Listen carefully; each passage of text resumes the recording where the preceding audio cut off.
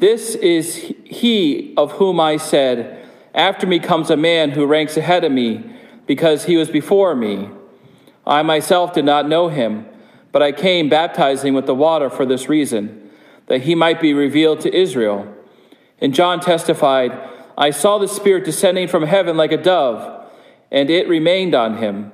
I myself did not know him, but the one who sent me to baptize with water said to me, 'He on whom you see the Spirit descend and remain is the one who baptizes with the Holy Spirit.'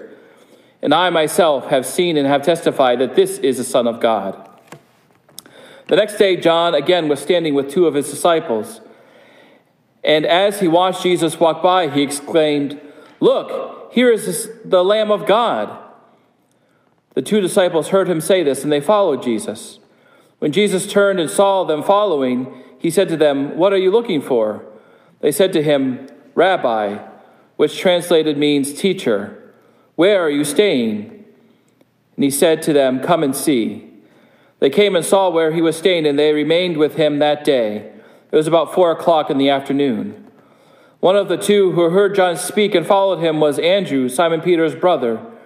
He first found his brother Simon and said to him, "We have found the Messiah," which is translated anointed. He brought Simon to Jesus, who looked at him and said, "You are Simon, son of John. You are to be called Cephas," which is translated Peter. The gospel of our Lord. Please be seated.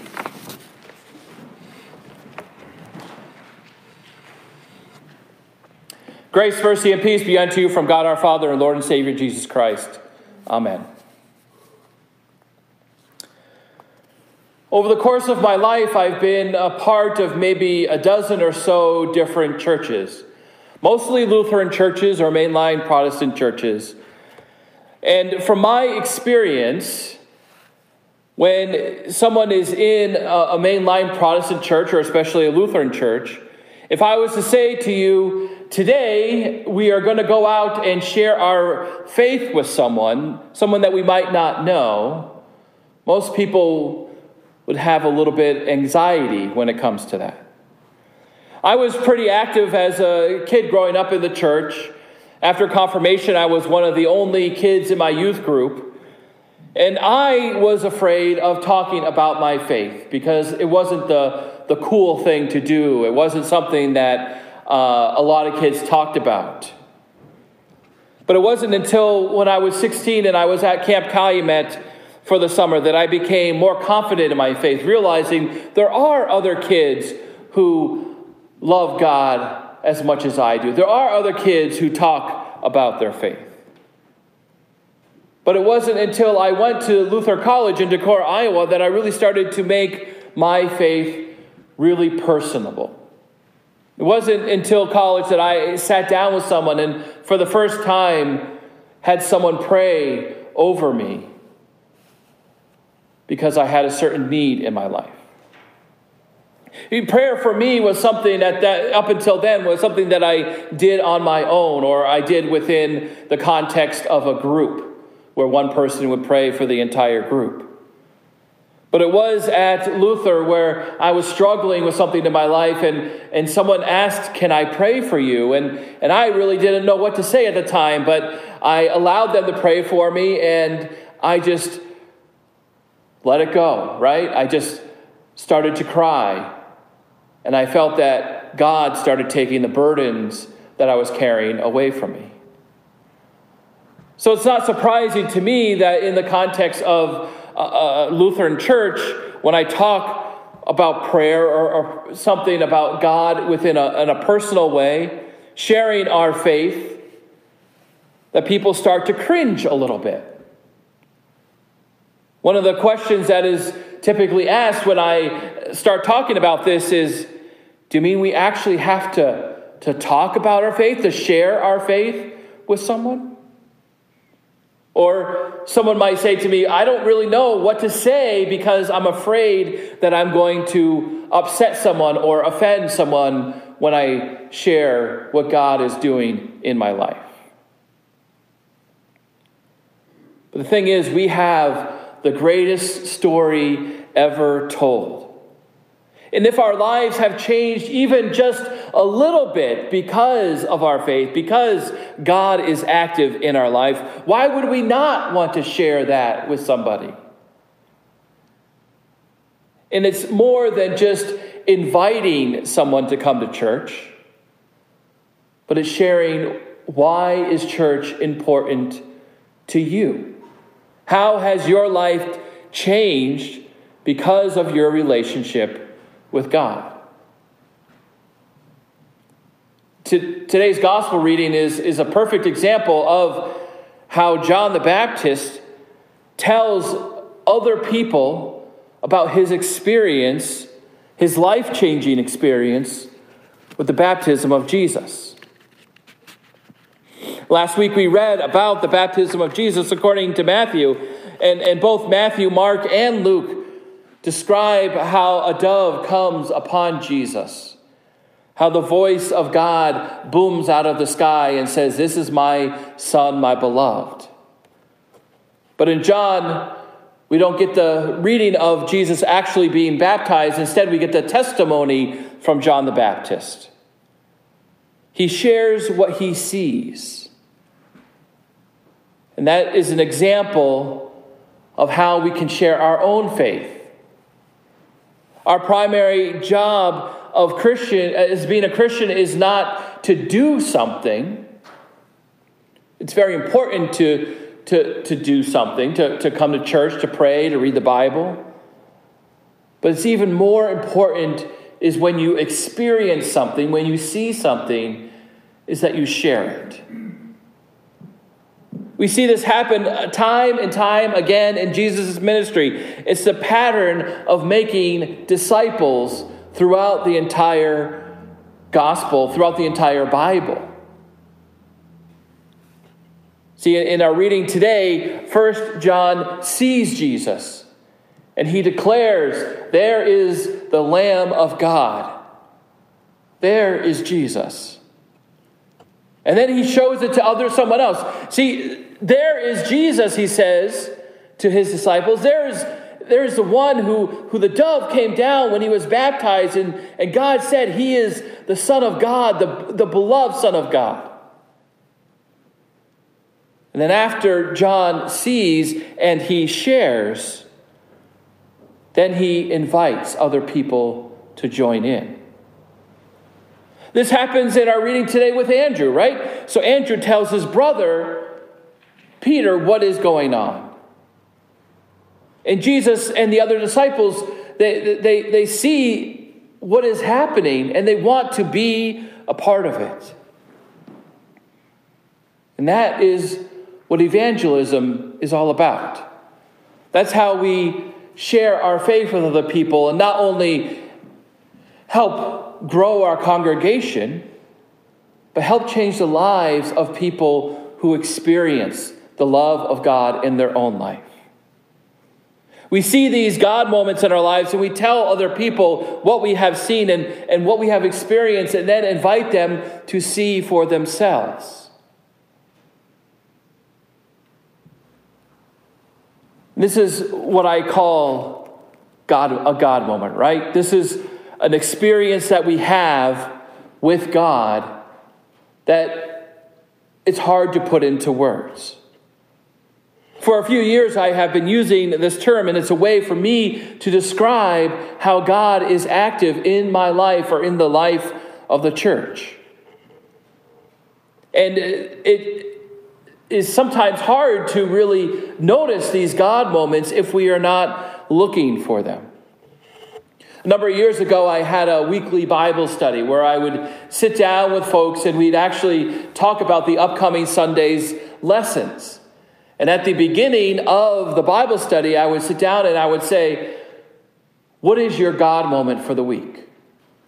And when we started doing this practice, I got these really awkward, weird looks like, I have no idea what you're talking about. So we talked a little bit about what a God moment is, and some people started to share a little bit. But after a few months of doing this practice where each and every week I would ask the question, and before we start a Bible study, what is your God moment? And after a few months, people could not stop sharing. because they notice so many God moments in their life. To see, to show, and to share. Noticing what God is doing in our lives, sharing that with others, and inviting them to come and see for themselves.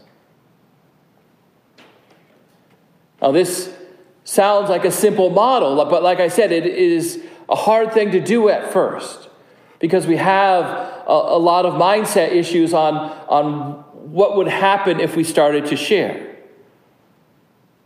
We may think to ourselves, I've been coming to church my whole life. Why can't I answer where I see God in the world? Well, John said that he saw the Spirit of God descending from heaven like a dove, and it landed on Jesus, and he said, I have seen for myself and I have testified that this is the Son of God. Once he saw this, once he experienced this, he had to share it with others. A God moment that I have experienced in my life recently was at our Christmas Eve service. Now, that whole service for me is something that I just simply love. I love gathering with people. I love the songs that we sing. But it was one moment in particular when we were singing Silent Night. At first, I enjoyed because, our church was much more full than it is today on Christmas Eve. And having that many people and having both young and old in our congregation that night was simply awesome. But then we handed out the candles. We lit the candles. We turned down the lights. We started singing Silent Night. And just for me, I actually stopped singing for a couple of minutes just because the sound of everybody singing together, a song that is beloved by so many people, was simply amazing. I had this deep feeling that I knew that the Spirit was in and under and with us during that time. Now, I believe that the Spirit is always with us, right? But sometimes you just feel it a lot more than other times. How are you experiencing God in your life? How are you experiencing these God moments? Once we experience them, then we can share them. And most of us might be a little scared at first to share them, and I understand that. But the thing is, we don't have a problem sharing stories. So if you experience something good in your life, whether it's with your kids or your grandkids, it could be time spent with family or friends. It could be a job or a hobby that you have. We find ways to share those experiences, whether it's with other people in our life or whether it's on social media, whatever it is, we tend to share a lot about things that we are experiencing. But when you think about your faith life, your life in the church, we start to share, we may feel a little uncomfortable about that.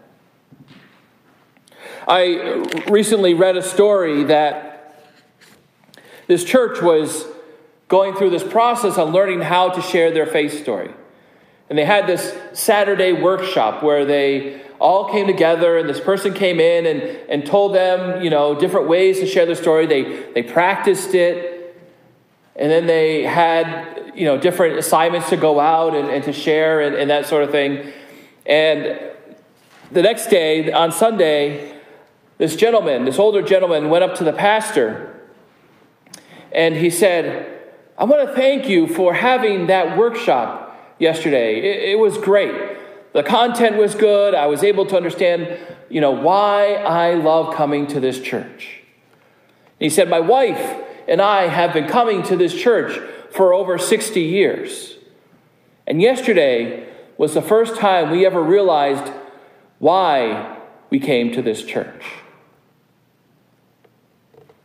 Once you start experiencing God moments, once you start to tell your story, you become more connected with your faith. And you hear the words of Jesus that says to you, come and see. Come and see. Jesus says to us, come and see. And when we start to follow these words, we see what Jesus is talking about. We experience these God moments in our life, and they completely change how we view not only our faith, but how we view the rest of the world. John the Baptist simply shares his astonishment, his wonder, his experiences with Jesus. And he gains his disciples who carry this message from God about God's love for us all to the ends of the earth, where we can learn and see and also be a part of the story, where we can experience God who is always with us, God who names and claims us as God's own beloved, God who gives us love and grace and forgiveness. And as we enter this story ourselves, we share the story with the world to tell the world of God's amazing grace. Amen.